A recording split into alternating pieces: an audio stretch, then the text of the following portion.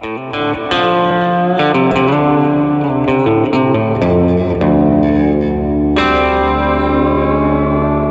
Bags with Joseph Scott Morgan.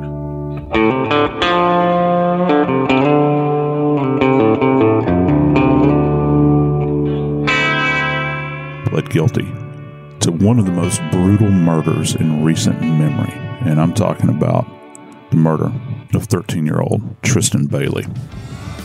I'm Joseph Scott Morgan, and this is Body Bags. With me today is Dave Mack. He's a reporter, a crime reporter for Crime Online.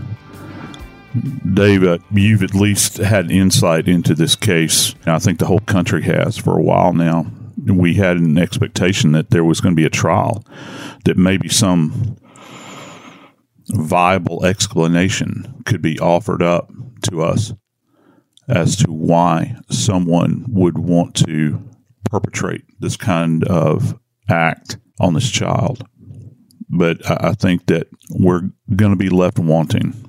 I think you're 100% right, Joe. Here, we're talking about a 13-year-old girl and at the time a 14-year-old boy. And the crime is so heinous that the 14-year-old is going to be tried as an adult. He's now 16.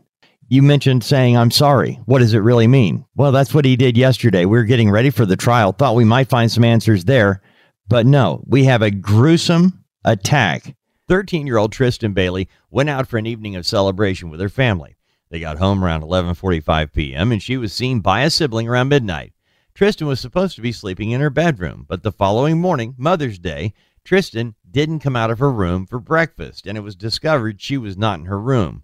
Tristan's mother calls 911 around 10 a.m. and a search begins. While police, friends, and neighbors search for Tristan on foot, investigators locate security videos of the area and put together a timeline of what happened in the early morning hours.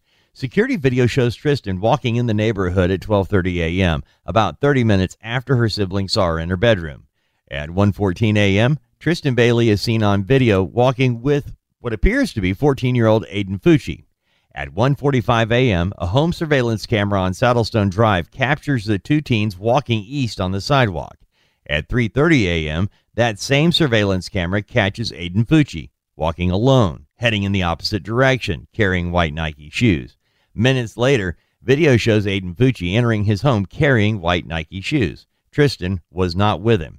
Between the time Tristan is last seen on video alive at 1:45 a.m. and when Fucci is seen on video going into his home less than 2 hours later, investigators say Fucci attacked Tristan with a knife, stabbing her 114 times and then tossing the knife in a pond. We have a gruesome attack that happened in a quiet neighborhood, a 13-year-old cheerleader in a suburb of Jacksonville, Florida, and a boy who is disturbed. He's got drawings of crazy stuff. And he's told friends, Joe, I'm thinking about, I could kill somebody and I will take them into the woods. I'll lure them into the woods and I will slice their throat. I will stab them to death at 14. That's how he's talking to friends. It always amazes me, I think, that looking back on my career as a medical legal death investigator, and the stuff that I was exposed to, certainly from a professional perspective, but the things that I viewed out there that I would come in contact, not just on a weekly basis, but on a daily basis many times, these things that, you don't want to talk about. You don't want to kind of expose, particularly your loved ones to, but yet you'll have a boy, essentially, that actually longs to perpetrate something like this. They don't understand, I think, the depths of sorrow they're about to unleash on a family. Why is a question, you never actually get an answer to most of the time. But, for a moment you pause and you think, did she have an awareness? And I think that she did, obviously. She certainly had an awareness. They were walking together. They were ambling down that sidewalk, which is caught on CCTV, together, headed toward that wooded area. What, for a moment, did she think the end game was going to be in her innocent mind at that moment in time? but yet that he has been having fantasies about this and thinking about it and expressing this to individuals within his circle goes to an entirely different level. You begin to think what seed was planted within him that would drive him to this, where he would not just do it, but be prepared to do it in advance. You think, was he fantasizing about this for a protracted period of time? How many other people are out there that he had kind of sized up, maybe in his own way, profiled, if you will? Is this somebody that I could get alone just for a moment to indulge this fantasy? And then, of course, it's very primal. You don't know that he's thinking beyond that from an evidentiary standpoint, things that we're going to look for as forensic scientists that would be automatic tiebacks. He's not thinking anywhere beyond that moment, that thrill that he receives. Some people used to use the term thrill killer. That term came up, I think, in the late 50s, perhaps. We've heard about thrill killing for some time. And was this merely a thrill killing, or is it something that's much deeper and much darker? And it's certainly, I think at least, it's certainly evidence that evil certainly does exist. The one thing that we do have, Joe, is we do have a timeline. 10 o'clock that morning, Tristan's mother calls 911, reports her daughter missing. Now, again, remember, they thought she was in bed. So 10 a.m., she's reported missing. They start looking. Late in the afternoon, Florida Missing Child Alert is issued. 6 o'clock, a resident who had been on a run reports a dead body. 8 o'clock that night, the sheriff's office announced the body found. They preliminarily identified her as Tristan. The sheriff says her death was horrific. Joe, when the investigators search Aiden Fucci's home, they find a Buck brand knife sheath, a pair of wet white Nike shoes with blood on them, a T-shirt with blood on it, a white piece of paper with handwriting with possible blood on it, and a pair of wet blue denim jeans in the laundry basket. They also find blood and dirt on the drain in the bathroom sink next to Aiden's bedroom. How is it possible for forensics to pull the blood and whatever out of jeans that have already been washed? Well, sometimes within the context of the structure of the gene, talking about if you don't use the right kind of detergent, something that's going to eradicate a lot of the proteins that are associated with blood, there can always be something found that is not initially recognizable.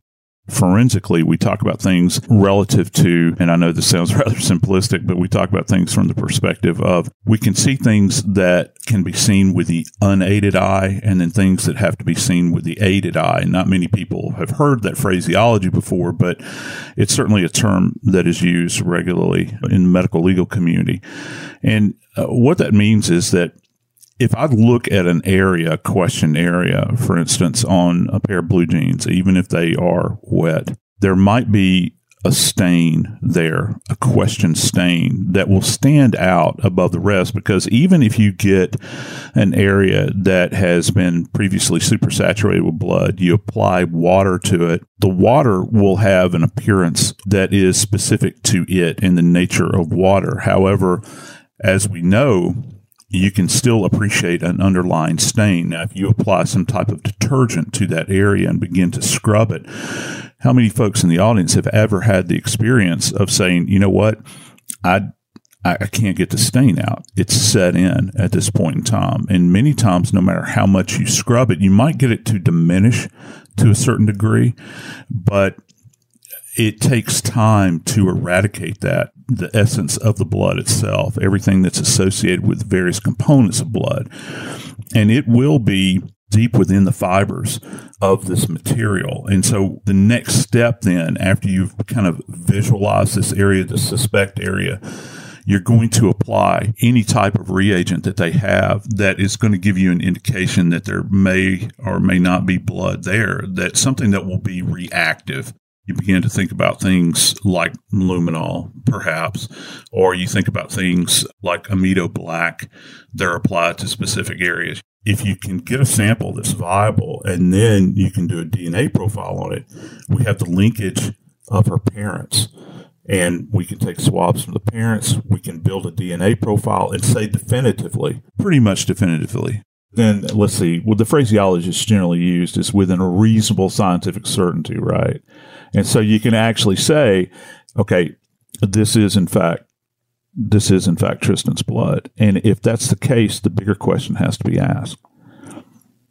How in the world did this 13-year-old girl's blood wind up on this kid's pants or on his shirt or on his shoes? Maybe on the sheath, or maybe even a weapon.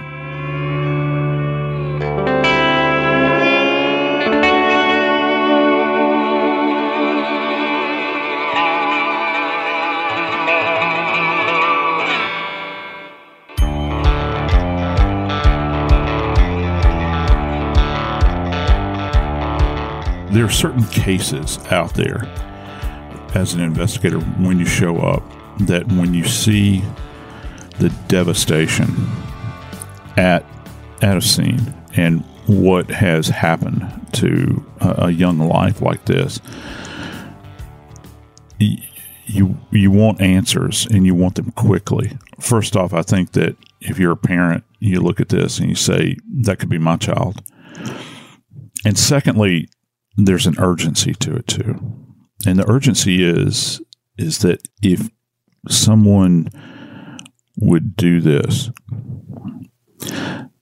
is the rest of our community, is the rest of the city, the county, are they at risk as well? Because if they will go to these lengths to literally rip a young life to shreds, no one else is safe. And that's why there was such a push and such a concerted effort to determine what had happened and to get this person off the street.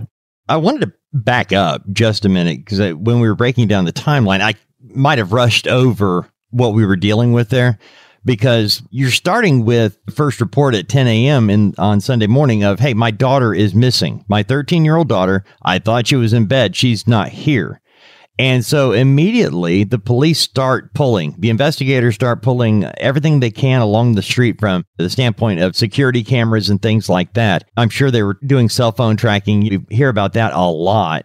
And they were able to, they being the investigators, were able to basically, using the footage from the neighborhood in this cul-de-sac, they were able to actually see Tristan walking down the street with this, I was going to say unidentified individual, but based on the neighborhood size and things like that, they were pretty much able to zero in on a possible suspect with, not suspect at the time, but the person walking with her. They had a loose identification of who they thought it might be. So you've got the entire neighborhood out looking for Tristan, and the police are bearing down on who's with her because they see them go into the woods together and they see one coming out alone. And identifying who that individual is their first course of action.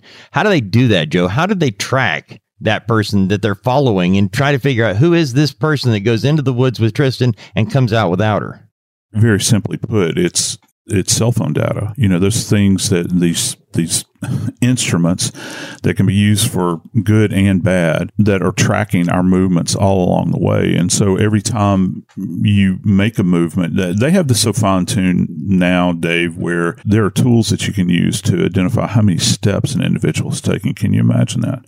To get an idea, their progression, tracking them along a pathway. And they don't have it fine-tuned to the point where it will give you absolute data, but it will be a fantastic approximation. That was the key. You think about how all this kicked off relative to the mother calling it in, but you have to back up kind of just a little bit before that, because the way Tristan's mother became aware that Tristan was not there is that her siblings had actually gone in to the bedroom to wake her up. I don't know what her common habits were. Well, I can tell you that morning it was Mother's Day. It was Mother's Day. And they were going to cook a big breakfast for Mom. Yeah, I know. And that's the heartbreaking part of it. The siblings are excited about this. You know, they want Tristan to be involved in this. They celebrate Mom, and they walk in, and can you imagine their reaction? These kids, when they walk in there and sister's not in there. Well, immediately they're going to beeline for Mom. I don't know about in your family and my family when my kids were little. It was a big deal. Mother's Day was a big deal because you want to take care of mom. You want to demonstrate to her how much you love her, do little things for her, like cook breakfast. And so immediately, parent panic absolutely sets in. We're not talking about even a 16-year-old here, Dave. We're talking about a 13-year-old. This is a child, and she's gone. She's not there. And there's no signs of any kind of forced entry, break-in. It's not like her bedroom window has been broken out in order for somebody to have come in to snatch her. So you begin to develop this narrative as an investigator. And of course, this is going to point back to this digital evidence that's there that is going to be tracking all the way along, and you begin to narrow down your list of suspects who might have had accessibility to her, who was in her friend group, if you will, who might have had the potential to lure her outside of that home, and what did they use in order to lure her. And of course, their darkest fears came to fruition. As the investigation starts with the missing person, family members saw her at midnight, and 10 a.m. the next morning, she's gone. So we already have that window. We know it took place in that time period, and then her body was found. Now, Joe, I don't even really know how to ask you this, and I don't want to offend anybody, but I'm trying to picture what it would take to actually cut a person. I've never stabbed a person. I see it in movies. We talk about it on the show, but we've got 114 stab wounds, Joe. We've got 35 stab wounds to the head and neck. And the question I have for you is, according to investigators, around 49 defensive stab wounds on her hands, arms, and face. How do you figure out defensive wound versus non-defensive wound? When you're doing an examination of remains that have been subjected to sharp force injuries, and sharp force injuries come in 3 different categories. It's generally the way that we look at them. First off, you have puncture wounds that can range all the way from an ice pick. When I first started working in the field, old guys used to carry ice picks in their boots or in their shoes. They would carry them as primarily a defensive weapon or inside their sock. Imagine how uncomfortable that was. Well, a puncture wound can range all the way from an ice pick to somebody being impaled on a piece of rebar or on a tree branch. That's a puncture wound. And even down finer than an ice pick, we refer to needles as NPWs, which are actually needle puncture wounds. You'll see them abbreviated in medical records as NPWs. And that goes to like administration of drugs, perhaps sometimes. Then the next category we have are incised wounds. Some people will say slices, but incised is more accurate. An incised wound can be everything from a surgeon making an incision to start some type of procedure, for instance, or it can range all the way up to somebody being decapitated. That could be an incised wound. All right. And there's multiple little variations beneath that category. And of course, that brings us to stab wounds. And stab wounds are a category where we term them, and this is kind of how we separate stabs from incised wounds. Stab wounds themselves are generally more narrow and deep. Okay. Slices or incised wounds are shallow. Okay. Shallow and long. All right. So that's kind of how you delineate between the two. And when you begin to think about this kind of number, when you're getting into those numbers that are above about 30, okay, and we're way in excess of that, sometimes it's very difficult in the morgue to begin to understand what is and is not a singular wound. Because you can have wounds that are communicating, and that's one of the, like when I say communicating, if you've got someone that is attacking someone, they're in very close proximity, and every time that knife is driven in, you'll have injuries where the intersection of certain injuries it's hard to delineate between the two. You can have overlapping injuries. So something that you might be counting as one might actually be two if you were to look at it in reality.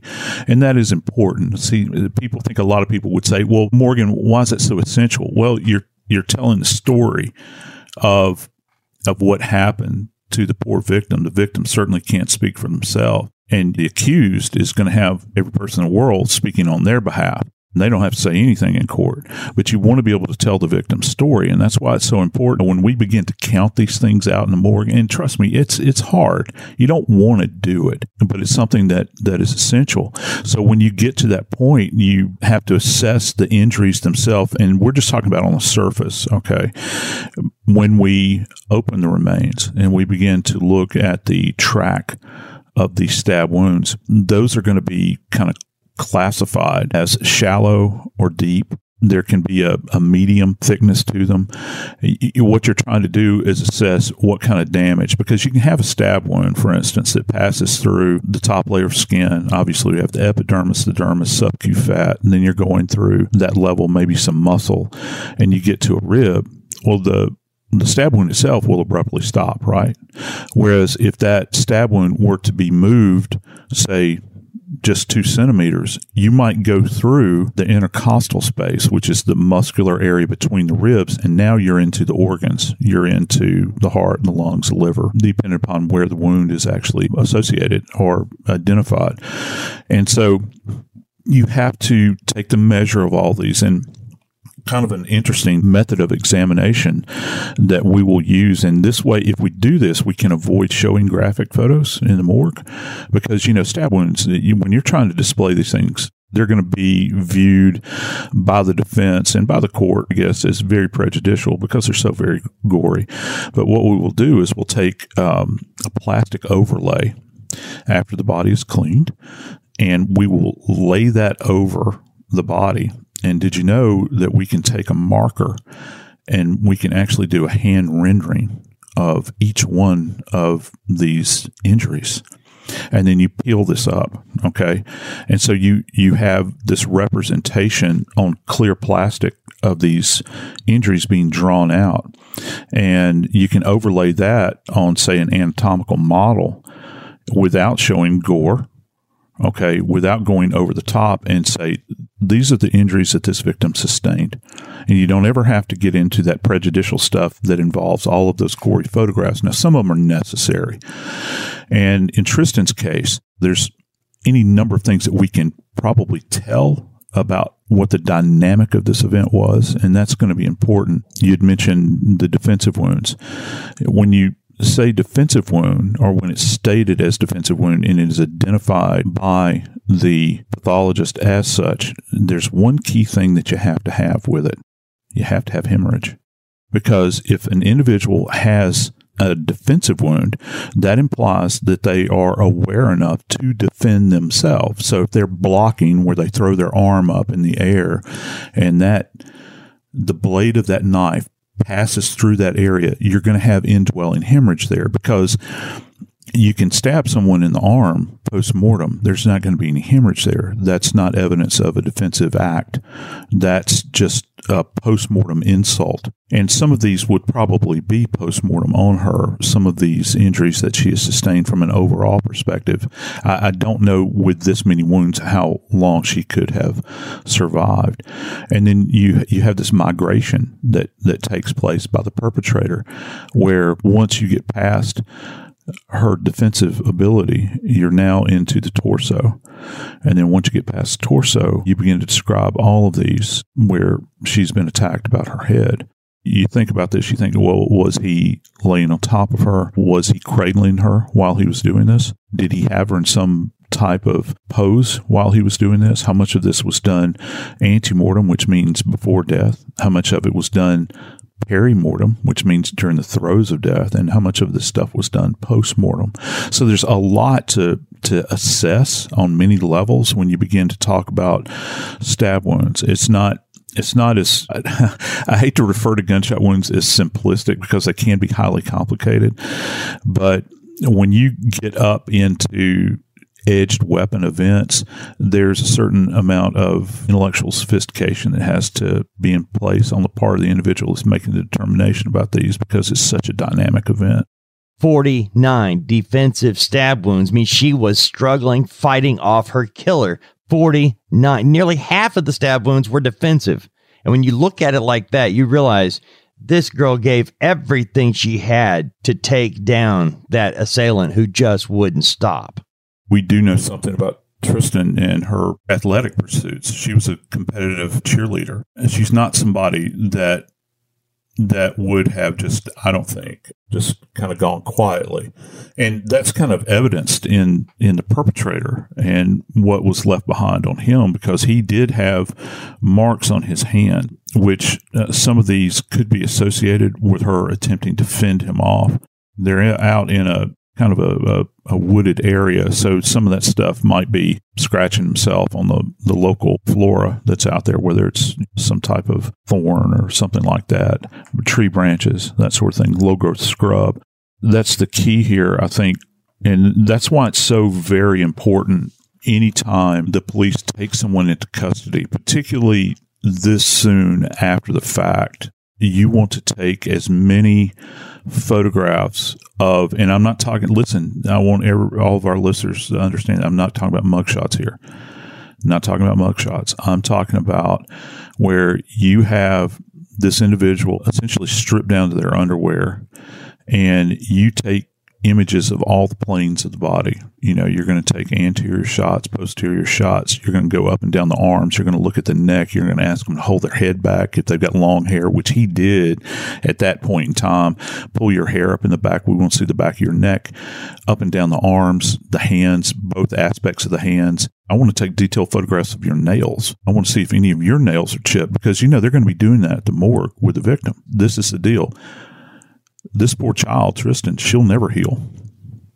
He will. And you have to capture that moment in time where you freeze it. That's the beauty of photography when it comes to crime scene and documentation of crimes, is that just for a moment in time, you freeze time. You freeze the healing process, if you will. I know some people find that ridiculous, but, you know, you're on kind of this continuum where the further the perpetrator moves down that timeline, and natural healing process is going to take place. So it's so very important that you get to them early, where you can document all of this stuff so that you have a record of this going back to the point where when this thing goes to trial, that you can actually document it and say, this is what happened.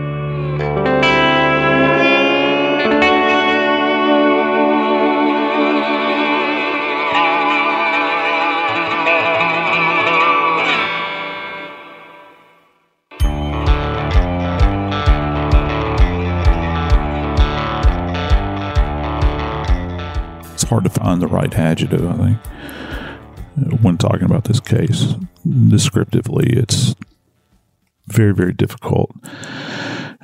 I do know this.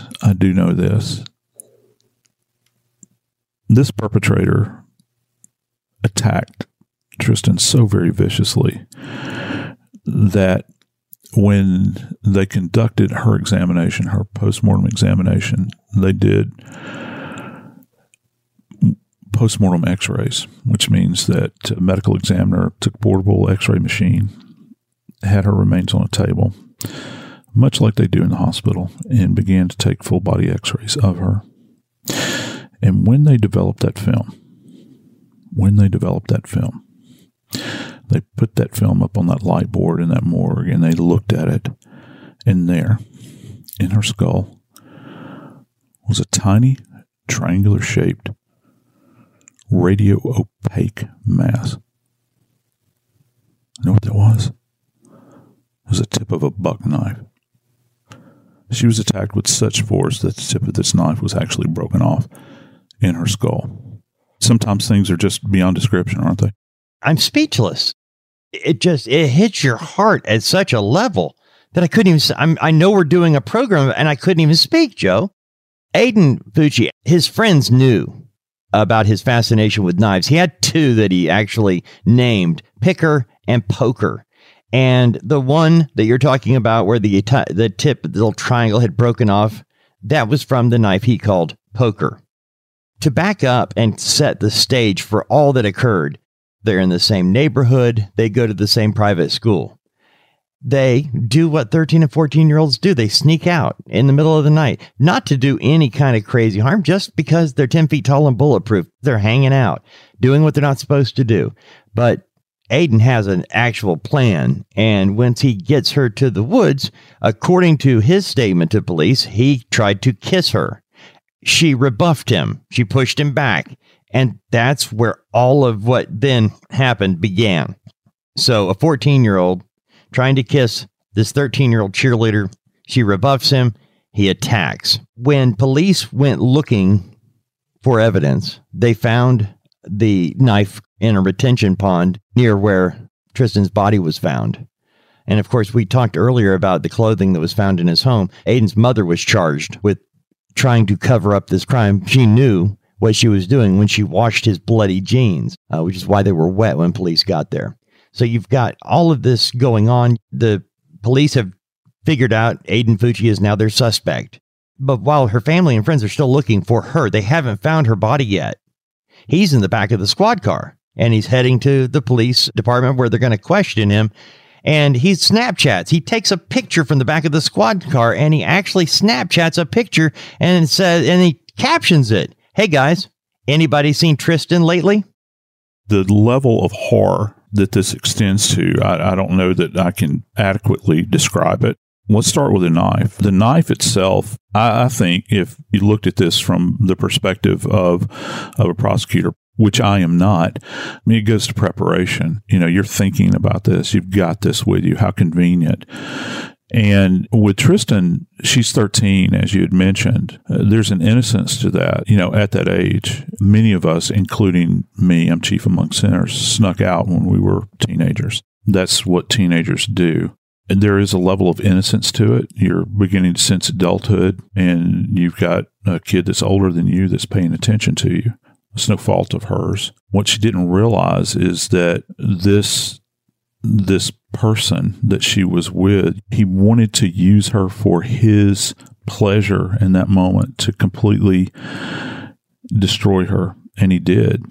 And the fact that one of the more chilling aspects to this is that his mother had an awareness of this, because she had talked about how the clothing was wet. They went to search the area. It's not like she just threw it in the washing machine. She took these pants over to a sink and began to scrub them. Think about that just for a second. She knows that this 13-year-old child has been slaughtered. And here she is. And I know everybody will say, well, you'll do anything to help your children, but just let this resonate just for a moment.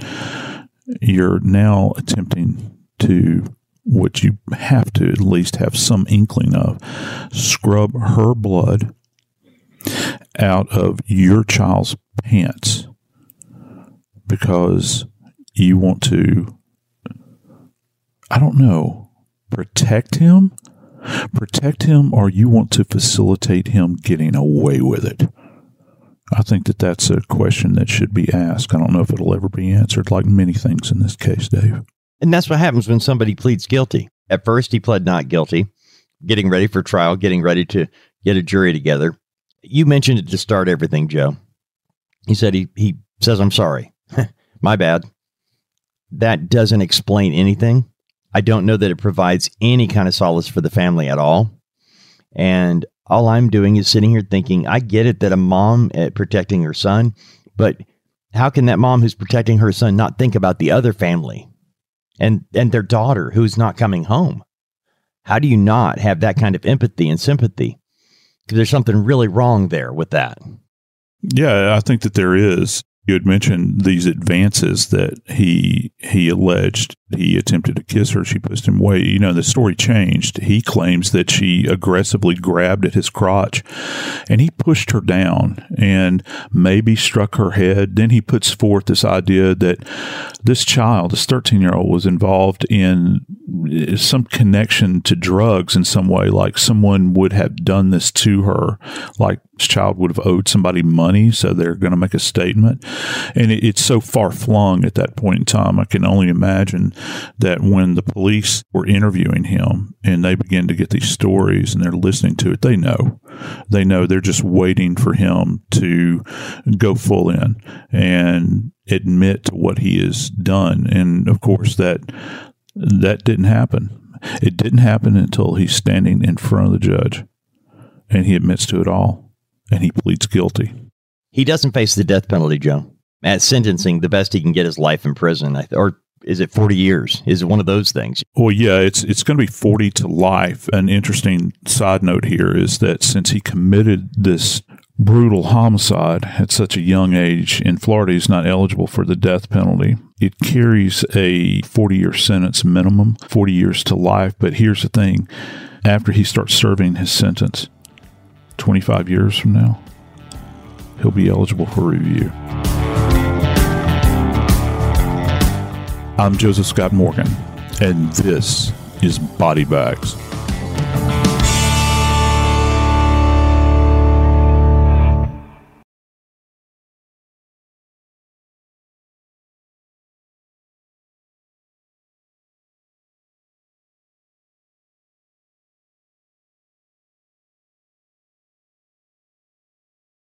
When you need mealtime inspiration, it's worth shopping Kroger, where you'll find over 30,000 mouth-watering choices that excite your inner foodie. And no matter what tasty choice you make, you'll enjoy our everyday low prices, plus extra ways to save, like digital coupons worth over $600 each week. You can also save up to $1 off per gallon at the pump with fuel points. More savings and more inspiring flavors make shopping Kroger worth it every time. Kroger, fresh for everyone. Fuel restrictions apply.